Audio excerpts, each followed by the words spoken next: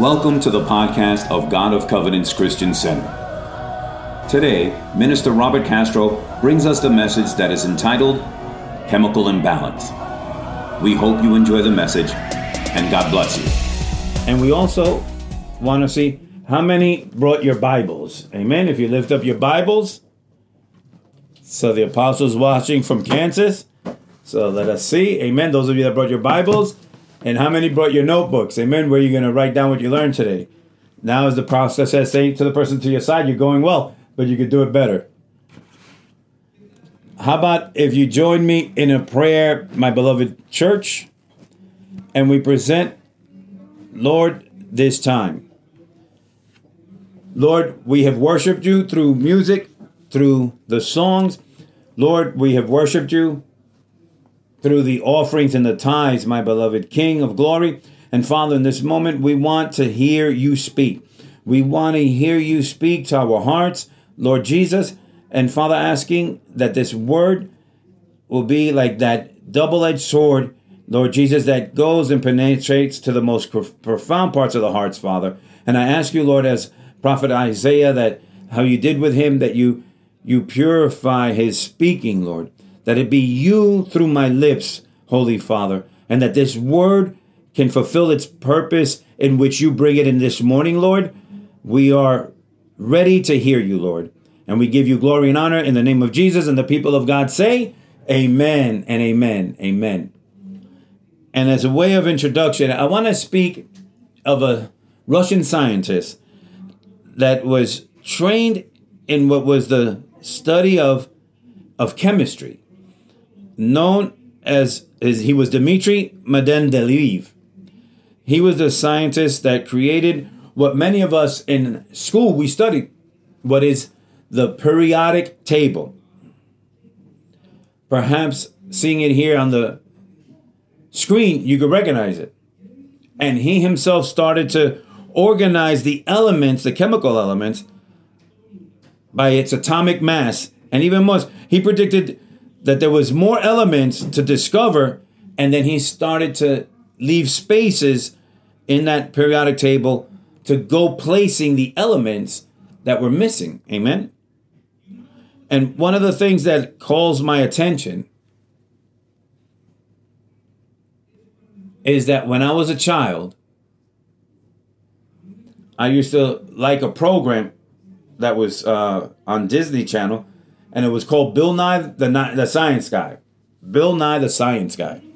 And in one of his programs, it called to my attention that he spoke of two elements that are here on this periodic table. And he says there are two elements that are very dangerous.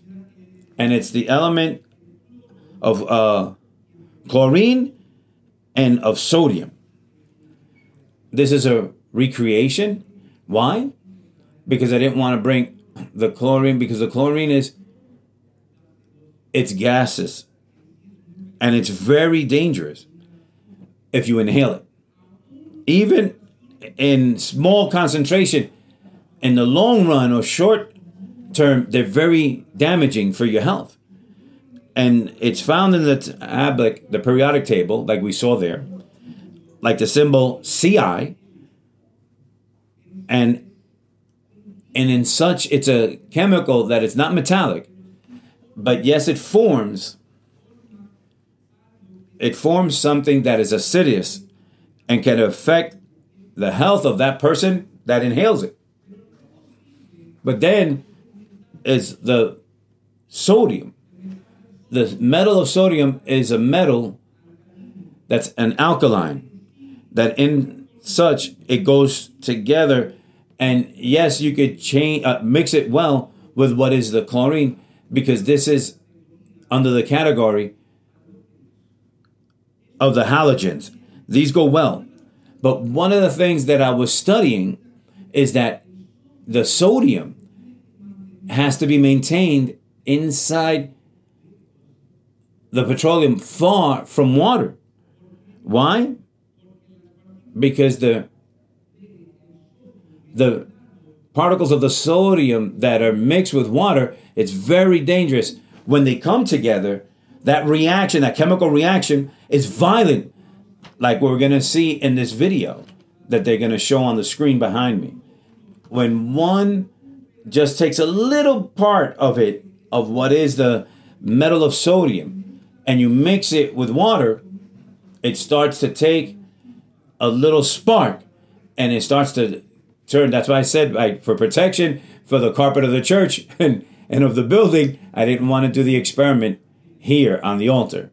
But you could see the video, as soon as it starts turning around, it starts to spark. There's people like to do experiments, and they go to a lake and they take big metals and they throw it to the water, and they start to see explosions. But what calls me to my attention, what you just saw, is that the two elements in themselves, by themselves, are dangerous. But when you join just a little bit of what is the metal of sodium with the chlorine, that creates a new element known as the sodium chloride, or known as how? Salt, right? Salt as such that we take in our blood, the salt that even we find in our tears when we cry, or even in the potato chips that we eat at night, before going to bed. Two elements that are dangerous. But when they come together correctly, they create a substance that is new. Now let us apply this to the daily life, our daily life. If we think about it well, there's elements in our lives that if one is not there, there's a imbalance, a chemical imbalance, which is the message today, a chemical imbalance. How is it possible a person to have the element of faith, but to not have the patience to wait on the time of God? And on Wednesday, we spoke about this on the preaching on Wednesday night. Wait on him. And it speaks about a story that I invite you to look for. It's in 1 Samuel chapter 13, where it says that King Saul rushed himself to offer a sacrifice before God while he was supposed to wait for the prophet Samuel to arrive. But that he got hurriedly. Why? Because the Philistines were coming to attack them where he was. And the word of God says that he rushed himself. And then when he gives a sacrifice, it says that Samuel then arrived exactly at the same time. And Samuel says, "What have you done?" And he says, "If you would have waited just a little bit more, according to the commands of the Lord, your kingdom would have been eternal." And I said to the church, you know how many kings came after him? After Saul, that were not descendants of Saul, 22 kings. And I said to the congregation, how many of us, for not waiting on the time of God, we have gotten ahead and we left everything, and we have left everything aside because we could not wait 10 minutes more for God to arrive? How many decisions have we made? I said to the church, Satan is expert in something. If he can't stop me from the front, he comes then from the back and he pushes me so that I get ahead in a rushed faith. If there's not a balance in the elements in our lives, even though we can see the example of the Apostle Paul when he speaks, and we've all seen it in 1 Corinthians chapter 13. It's in verse 2 where he says to the church, to Corinth, and look what he says. He says, "And though I have the gift of prophecy and understand all mysteries and all knowledge, and though I have all faith so that I could remove mountains, but not have love, I am nothing."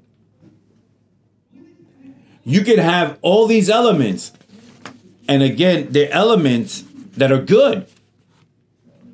But if you don't know how to balance them, and one is missing, it's not going to work. He's saying that you could have faith.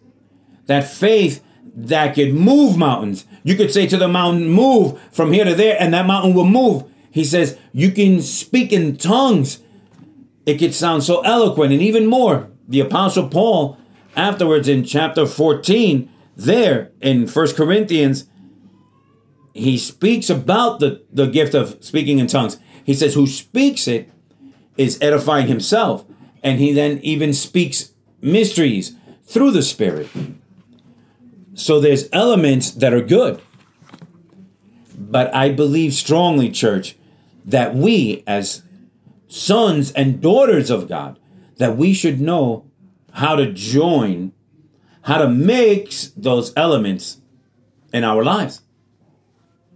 Because if I mix a great metal of these in water, it can cause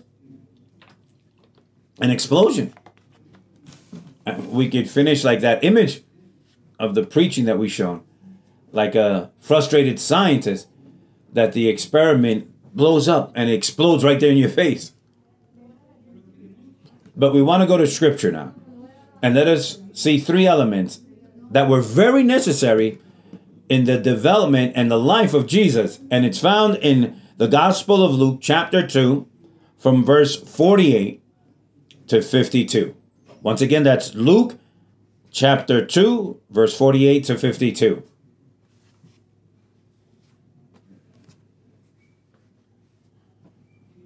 In Luke chapter 2, from verse 48 to 52, perhaps many of us have heard this, but today we want to see these three elements. Amen. Verse 48 says, "So when they saw him, they were amazed. And his mother said to him, 'Son, why have you done this to us? Your father and I have sought you anxiously.' And he said to them, 'Why did you seek me? Did you not know that I must be about my father's business?' But they did not understand the statement which he spoke to them. Then he went down with them and came to Nazareth and was subject to them. But his mother kept all these things in her heart." And let us read verse 52. "And Jesus increased in wisdom, stature, and in favor with God and men." Three elements that were in the life of Jesus Christ. But let us contextualize this story. In this moment, Jesus was 12 years old. That's it, 12 years old. And they were coming down from Jerusalem, from celebrating Passover.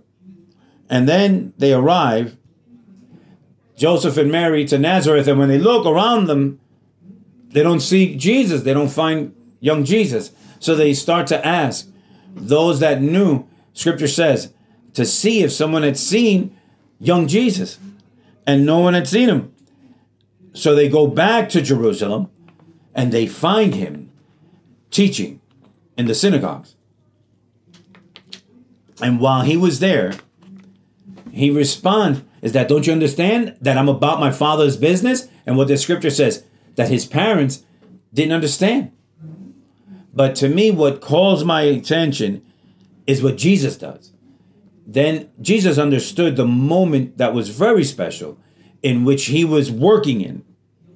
And even though he recognized that his mother was not able to discern or understand the moment where he was in, Scripture says that he subject himself to his mother and to his father. It doesn't say that he got loud or that he says that you don't understand that I have to stay. Go, you guys go to Nazareth, that I'm going to stay here because I'm in my father's business. I understand the moment, you don't. No, it says that he subject himself. How difficult is that for us to subject ourselves? No? But Jesus gives that example, but it says that he returned with his parents. But the three elements that we want to see here in this morning is that it says from 12 years old till he got to the cross, he grew in wisdom, in stature, and in favor with God and men. And let us see here the first point, which is wisdom.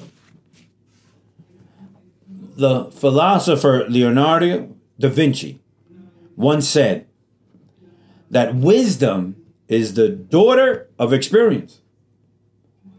And when I looked for the definition of what is wisdom, I found that it is the quality of good judgment that's developed from experience, observation, and reflection. And when I looked in the biblical scriptures in the word of the Lord that spoke of wisdom, in Hebrew, the word for wisdom comes from the word chokmah. That comes from the verb chokmah, which means to be wise or have ability. But let us see in scripture, in Proverbs, chapter 9 and verse 10, what King Solomon says. And let us read a little bit about him. And it says, the fear of the Lord is the beginning of wisdom, and the knowledge of the Holy One is understanding. Normally, where there's fear of God, there tends to be obedience. And if we study well Scripture says in the Word of God that God prefers obedience than sacrifice. Because in obedience, there's blessing. And when one achieves to understand, obedience comes before understanding. And while I was developing this message, and I started to remember when I was in high school, there's a topic that it just didn't get into my head, nor here, no anywhere. It just didn't get in. And it's what was geometry. It just didn't get in my head.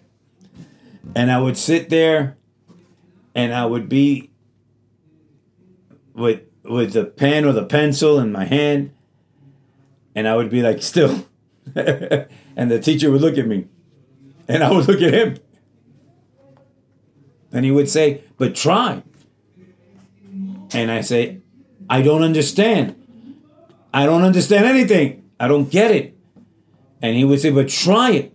You're not even trying. If you at least try what I'm telling you to do, perhaps then I can discover what you're doing wrong.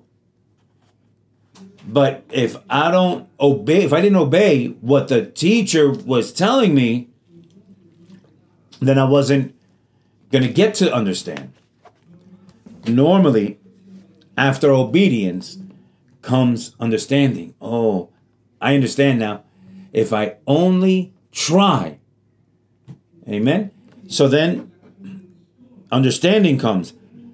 When one obeys, one has the certainty to be true, but wisdom begins with the reverence of God, or to God, and a fear for His word. That's where wisdom starts.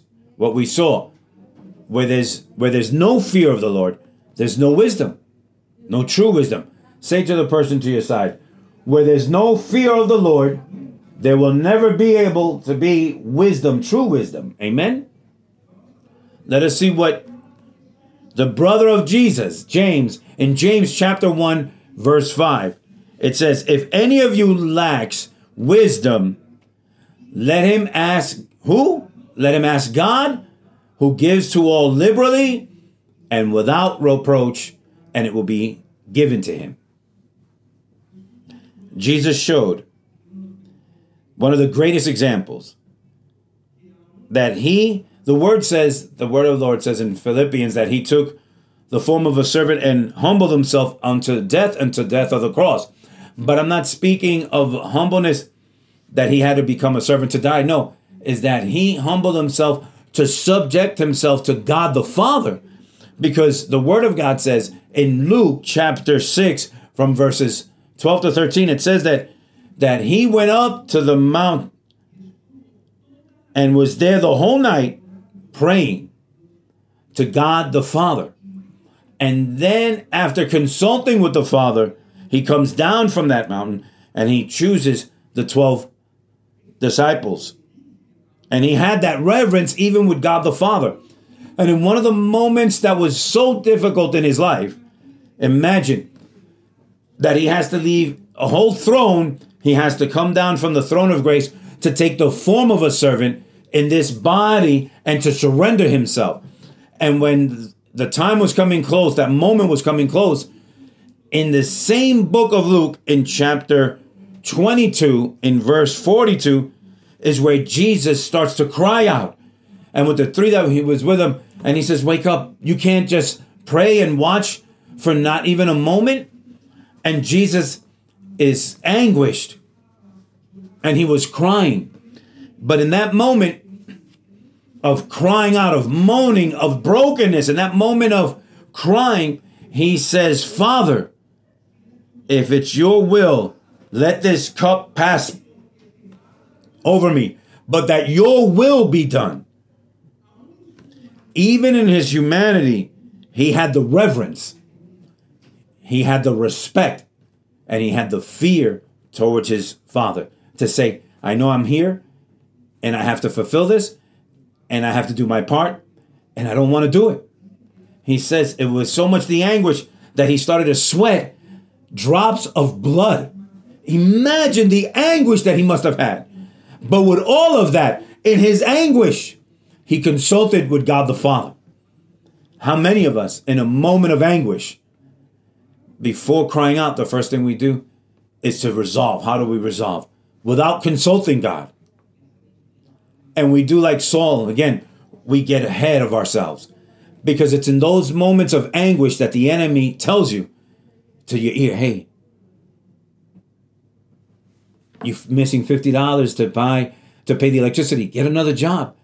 And then you get crazy to find a second job. And the enemy, what he knows is that while occupied in what's your business, you get disoccupied of what is the process of God. And many times, for not consulting God, we abort the process of God and we come out of the purpose of God, because we like to say, no, is that everything happens with a purpose. But yes, but what purpose? The purpose of the enemy, or the purpose, your purpose, or God's purpose? Amen. Yes, everything happens for a reason. Yes. But in what purpose are we moving in? Are we consulting God the Father? And what fascinates me is thinking in Solomon, that wrote that proverb that we just read in chapter 3 of 1 Kings, in verse 9, he speaks to God and he says, put in me an understanding heart, a wise heart to govern. But what is here in verse 11 to 12, where he says, because you have asked this thing, Solomon, you didn't ask me for you long life for yourself, nor have asked riches for yourself, nor have asked the life of your enemies. And God says to him, but have asked for yourself an understanding to discern justice. I have given you a wise and understanding heart, so that there has not been anyone like you before you, nor shall any like you arise after you. Because he asked for wisdom. And it was so much the wisdom of God that was in the heart of Solomon that scripture says that they came from the ends of the world to come and consult with Solomon. And scripture says that what he did, there was no one like him that had done it, and no one else will come like him to do it. But Solomon said, I'm not asking for riches. I'm not asking you for a long life. I know they're going to come. My enemies are going to come. And those people that are going to come against my people. But I'm not asking that you surrender them to me. I'm asking for wisdom on how to manage the situation when it comes against me. Amen? Many times we put in our position of the defense before letting that the Lion of Judah fight for us. Amen?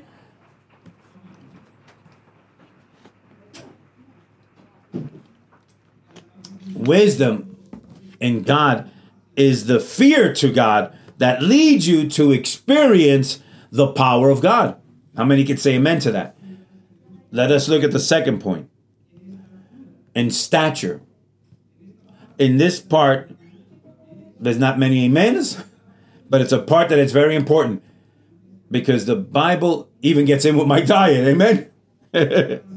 But to advance in our stature is to develop physically.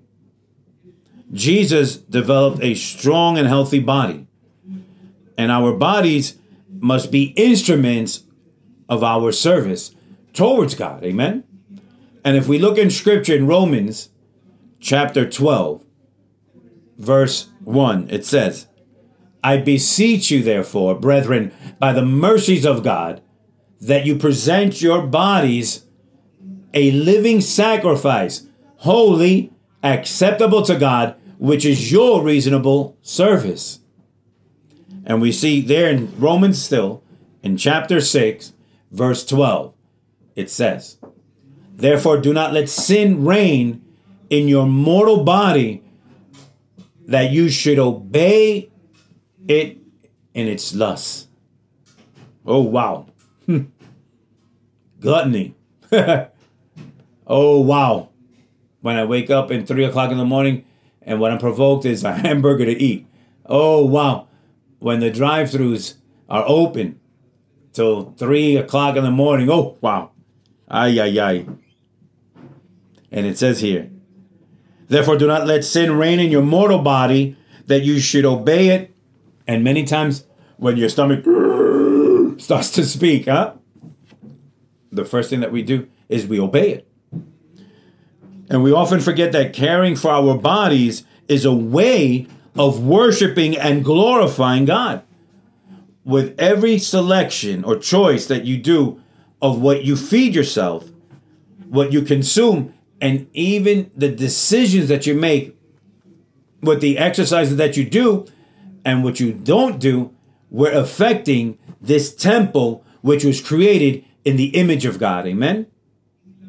And if the Bible here says in Romans that I have to offer my body as a living sacrifice, then it's to say that I have to give this body, the best to be healthy. Amen? And I want you to think and consider how is the weight and even the diseases that's a product of malnutrition can prevent us from doing a good physical or emotional job. Because we should give our body the best in the good times and even in the bad times. Because it's in the bad times when the depression comes in, because my wife looked at me bad and she's not speaking to me, that I go to the refrigerator and I take that ice cream, whatever you want to call it, and I eat that whole bowl because I'm in a depression. Or those that go through a depression and they stop eating. Have you thought about that?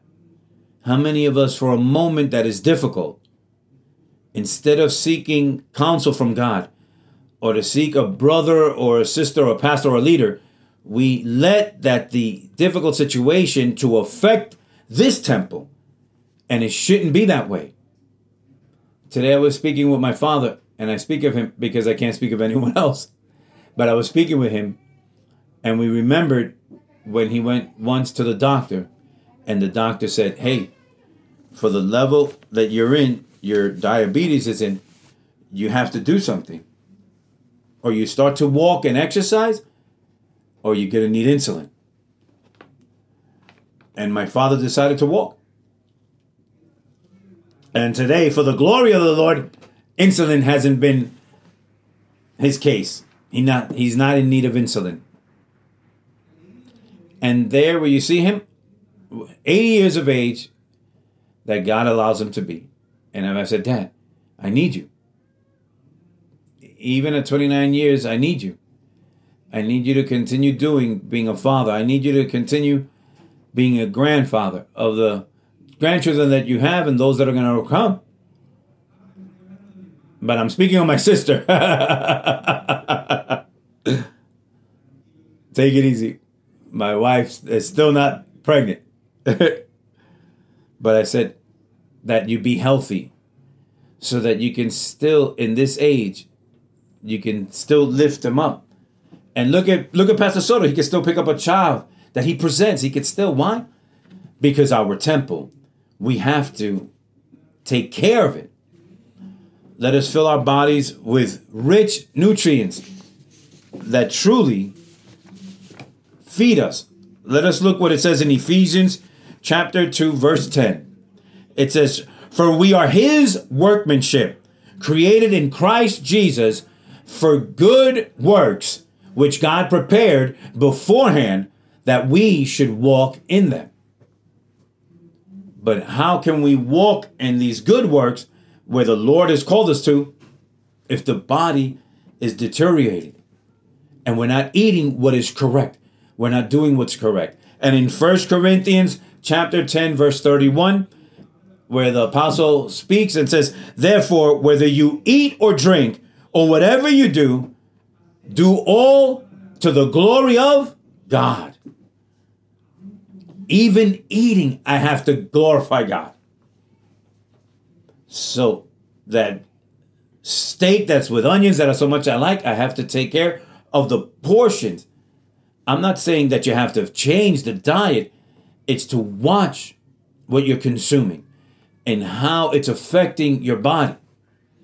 There's a doctor, a very famous doctor, a Christian doctor, that even, I don't know if he still practices here in Orlando, but it's Dr. Don Colbert. That's a doctor, also a nutritionist. And even he's the doctor that has treated Benny Hinn for many years. And one of the interviews that he did over the phone, and one of the books that he wrote, I've had the opportunity to have those books. He took the phrase WWJD, which is what would Jesus do? He changed it to WWJE. What would Jesus eat? And he started to study the diet of Jesus because he knew that Jesus was Hebrew. So he studied the Hebrew culture and what they ate. In one of the interviews over the phone, Don Colbert said the following. He says that Christians today should assume the responsibility of their health. There's so many people that go to different meetings of healings for their body, and at times it's only is to notice that they suffer from many diseases because of making wrong decisions.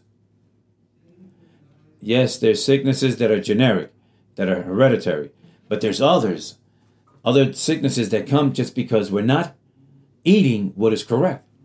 We're not eating the correct exercises. We're not taking care of our temple. And then we say, "God, heal me." But it's a result of a bad decision on our part. And say to the person on your side, take care of your temple. Take care of your temple. Amen? And let us go to the third point. And I knew that in that second point, not many were going to say amen. I heard Dr. Morales go, amen. Thank you, doctor, for saying that. But let us go to the third point. That the word says that that Jesus grew with grace of God and amen. And the third point I want to say is that it starts at home. Everything starts at home. And I want to read in Leviticus. Now, let us go to the Old Testament. And let us read in Leviticus chapter 24. And let us read verses 5 and 6. And then we jump to verse 9. And this is God giving to order to Moses. And he says, "And you shall take fine flour and bake 12 cakes with it. 2/10 of an ephah shall be in each cake. You shall set them in 2 rows, 6 in a row, on the pure gold table before who? Before the Lord. And it shall be for Aaron and his sons, and they shall eat it in a holy place, for it is most holy to him, from the offerings of the Lord made by fire, by a perpetual statute."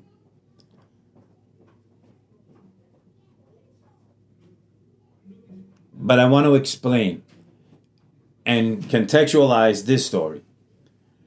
In Exodus chapter 29, God is speaking to Moses about Aaron, his brother.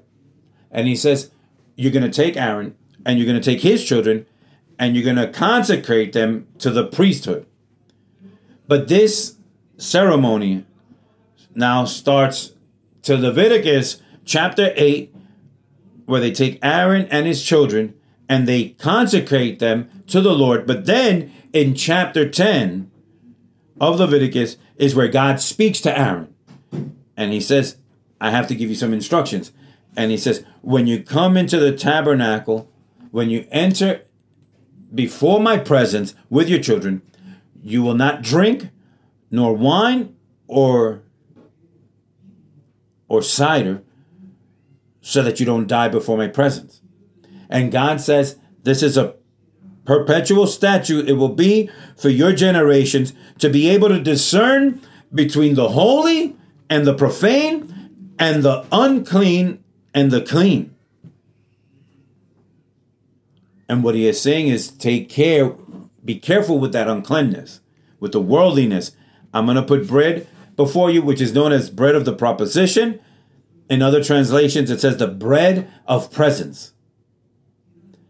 And it was 12 breads that represented the 12 tribes of Israel that were placed before the presence of the Lord on a table. And it was always before the presence of the Lord. That bread represented the physical sustenance for the body.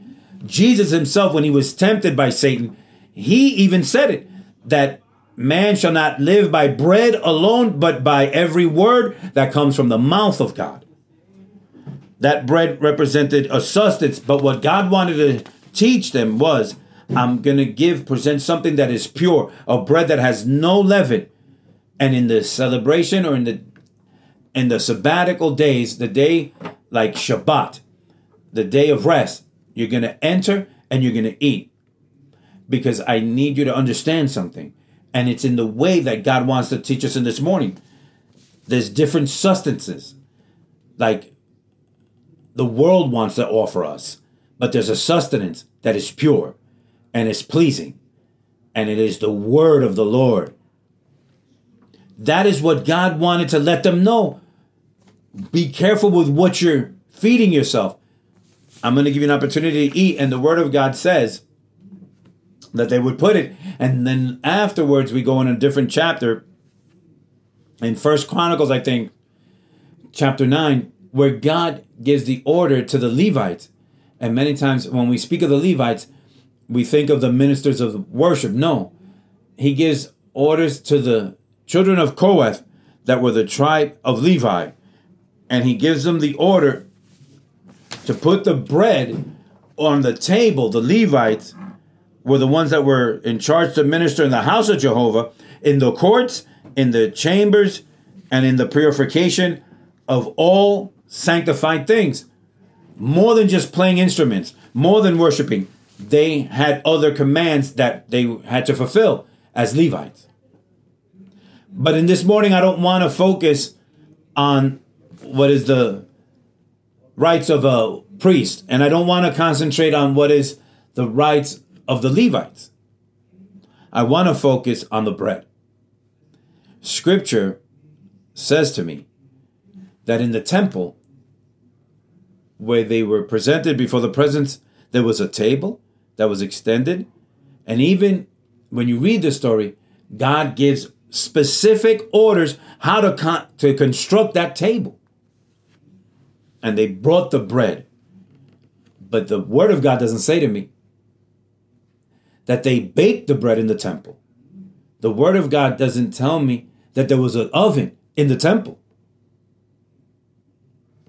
The bread was brought already prepared, already made.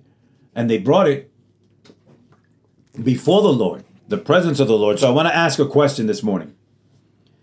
Are you using your oven?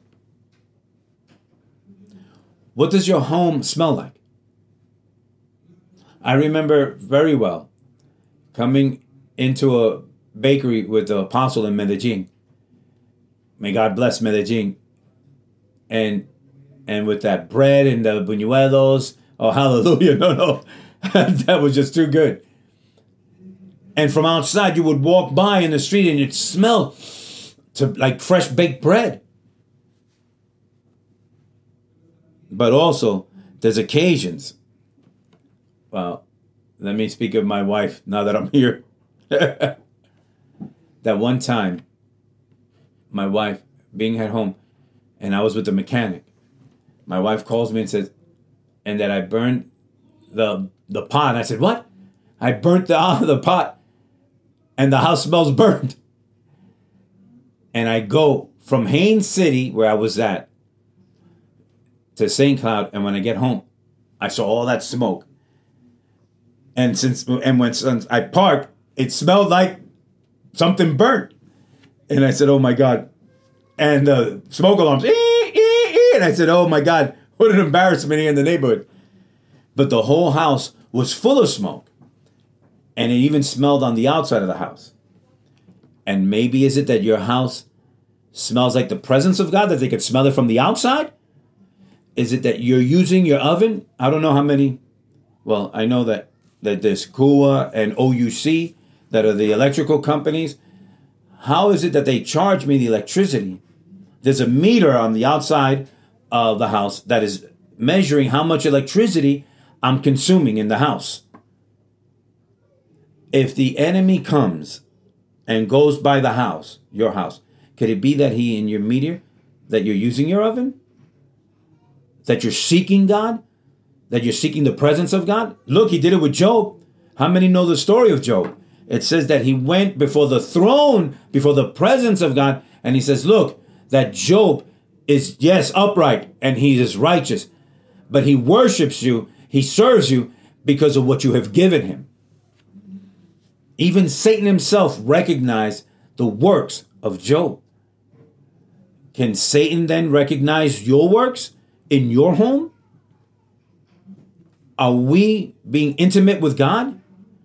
Are we seeking God to grow in grace with God? And if we recognize that all these biblical texts, we understand that we're called to God. We're called to intimacy with God. We're called to contribute. We're called to a full life in love and devotion to the service of God. We are called to the service of God. Called to work in order to bring glory to God. And I want to finish with this last part of verse 52 in Luke chapter 2 of what we read, where it says that he increased in wisdom and stature and in favor with God and men. But that part we sometimes forget. That part, like we don't underline it in our Bible. Because many other times that we, in our humanity, we focus on our own development. Or we focus, and always the excuses, and it's a very valid excuse, is that we have to examine our hearts, how we're using that excuse. Is that first, my family is first? Is my home is first? How much more time are we going to be using that same excuse? Again, yes, first it's God, then it's me, my family, my home, my work, and the ministry.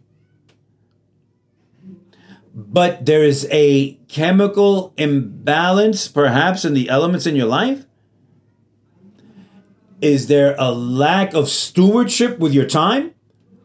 I never forget the times of my Pastora Majori. She said to me years ago, and she said, son, the ministry should never be a burden.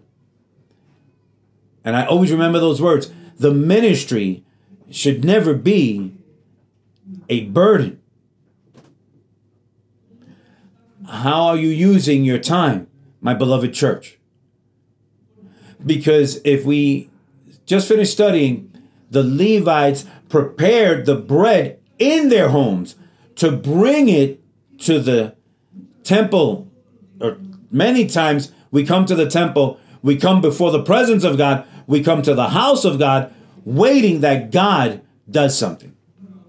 But even the wise kings, when they presented before the child Jesus, they brought frankincense, myrrh, and gold. What do you have to offer to God? The pastors, the ministers, the teachers of the ministerial school, all prepare and study in their homes to bring a message to edify the lives that are in need of the word, of presence. The musicians that I appreciate, the worshipers of music, we have to prepare. Or do you think that it's simply that the gift is within us and we just start to sing? No, we have to study what is tonality, what is maintain the tempo or the time in music, but it's tempo. We have to study what keys to play. How is this rhythm going? Each and every one of them has to prepare themselves in their homes to bring something to the temple. What is worth to you to smell like bread or to smell the presence of God, but when you go through the side welling like bread and who's in need and you have nothing to offer them? Come on, church. What is it good for me to use my oven and the enemy comes before the Lord and says, Robert or Frank is just, Frank is faithful, Frank does good works, but what good is it of me to smell of that presence if I'm not connect with the church? If I'm not connecting myself with a ministry, it's that I'm waiting that God speaks to me. My brother and sister, the confirmation is already in the Word of God. You don't have to wait. A letter from UPS or FedEx or from the U.S. Postal Service so that God confirms. The Word of God says in the Lord, in Ephesians, it says that He has called us to every good work. The calling is already there. God already made it. Amen? And we are seated in the chairs. We stay seated in these chairs. And we have a imbalance in our life. Because we're mixing more elements with others. And we get frustrated. And this week, I was speaking with a young person. And I said, you're frustrated? Because you took the element of getting ahead of yourself with the element of faith and growing, but you've mixed more what is to get ahead of yourself, that now you're living the consequences of your decisions. And now you moan with inside because first you didn't wait on God. And you said, God never spoke to me. No, it's in silence is because He's working. And before He opens His mouth, you acted, you reacted. A chemical imbalance that sometimes it's manifested in our lives. And if we can finish, we could see in the end what Scripture says in Matthew chapter 6, verse 33. But seek first the kingdom of God and His righteousness, and all these things shall be added to you. There are elements that are good, and others that, if left alone, are a danger. There are elements that combine one more than the other and can cause a chemical imbalance that will eventually produce an explosion. It is of me, church, is to seek God and to intimate with Him. To fill yourself with the knowledge of God, to take care of my temple, which is dwelling place of the Holy Spirit, to be able to work in every good work to which He has called me. I have to ask God for wisdom, fear, and respect towards Him. I have to recognize before God, the one that I serve. Look at what God said to Moses. When Moses is before that burning bush, he was amazed because it was on flames, but it wasn't being consumed. and he hears a voice. And that voice, the first thing that it says is, take the sandals off your feet, because the land you are on is holy. God wasn't instilling in him to be scared. He was putting in him to have fear, to recognize who he was before. And then it's when he takes off his sandals, he hears the voice of God, he exercises the calling, and it's afterwards where he could experience the glory of God, because the same one that cut off the ear of an Egyptian was the same one that in a moment where God says to him, look down there, while I'm here on the mountain with you, giving you the commandments, there on the bottom, they're worshiping other gods. I'm going to put my hand, God said, over them. And Moses, before experiencing the glory of God, the word of God says that he didn't cut off the ear. I was thinking of another story, but he killed the Egyptian, and then he hides that body before he had the glory of God. But he could have said to God, but they're sinning. Put your hand. But he says to God, hold your hand. And he says, God, hold your hand. And Moses implored to the Lord, hold your hand so that you don't give the reason to the Egyptians that you took them out of Egypt to then kill them in the wilderness. You gave them a promise that you were going to take them to a land that flowed milk and honey. Look what he could experience, the glory of the Lord, that he changed even his way of thinking. But how could we experience the power and glory of the Lord if we don't use the oven? If we don't have intimacy with the Lord? If I don't ask wisdom from him? And even in this temple, I'm not taking care of it because I'm not eating what is right, and my body is getting wasted. That now, at the time when I have to pray, and it's the only time that I have to pray, 3 words come out and I fall asleep because my body is not rightfully fed, correctly fed. And then we blame Satan. Oh, that they're distracting me, or he's making me fall asleep. No, perhaps is that you didn't eat well throughout the day. You didn't sleep well.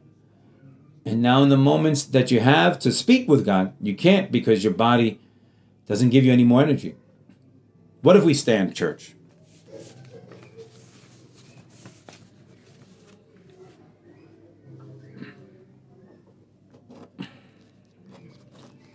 We always like to make this calling, amen?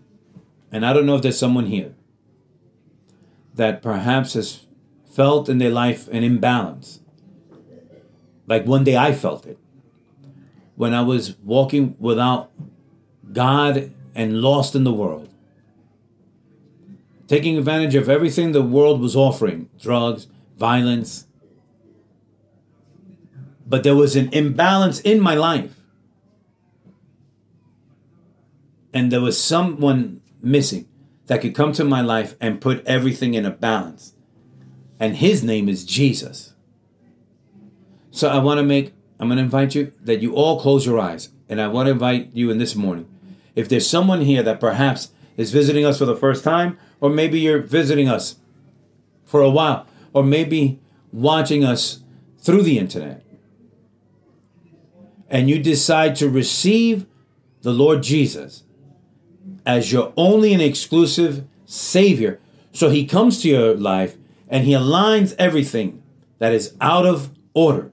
If there's someone here that has not made that prayer of faith for the first time and you would like to do it, I invite you to lift your hands where you are. Lift your hands where you are, if there's someone. Amen.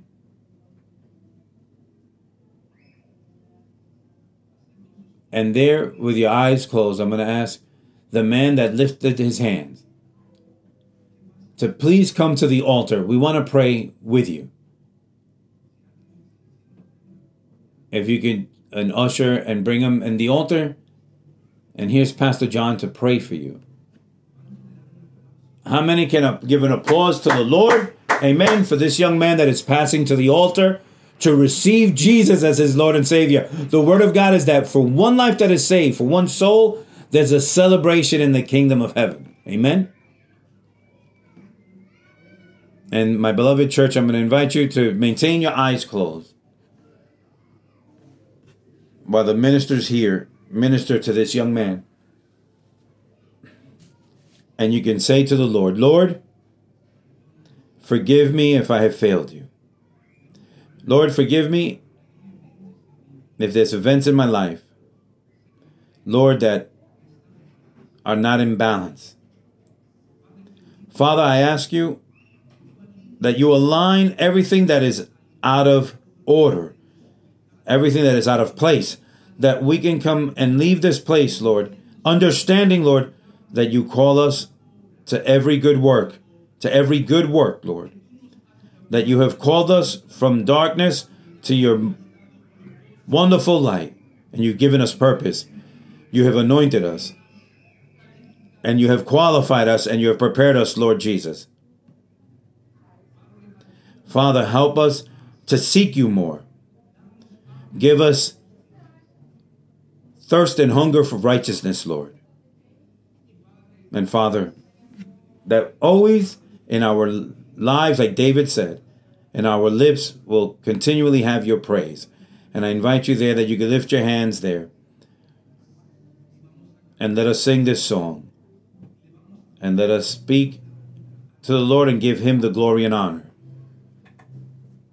And for those of you that are watching, again, for those of you that have never made the prayer of faith, for those of you that recognize that there's a chemical imbalance in your life, for those of you that want to accept Jesus Christ as your Lord and Savior, I ask you to repeat with me these words.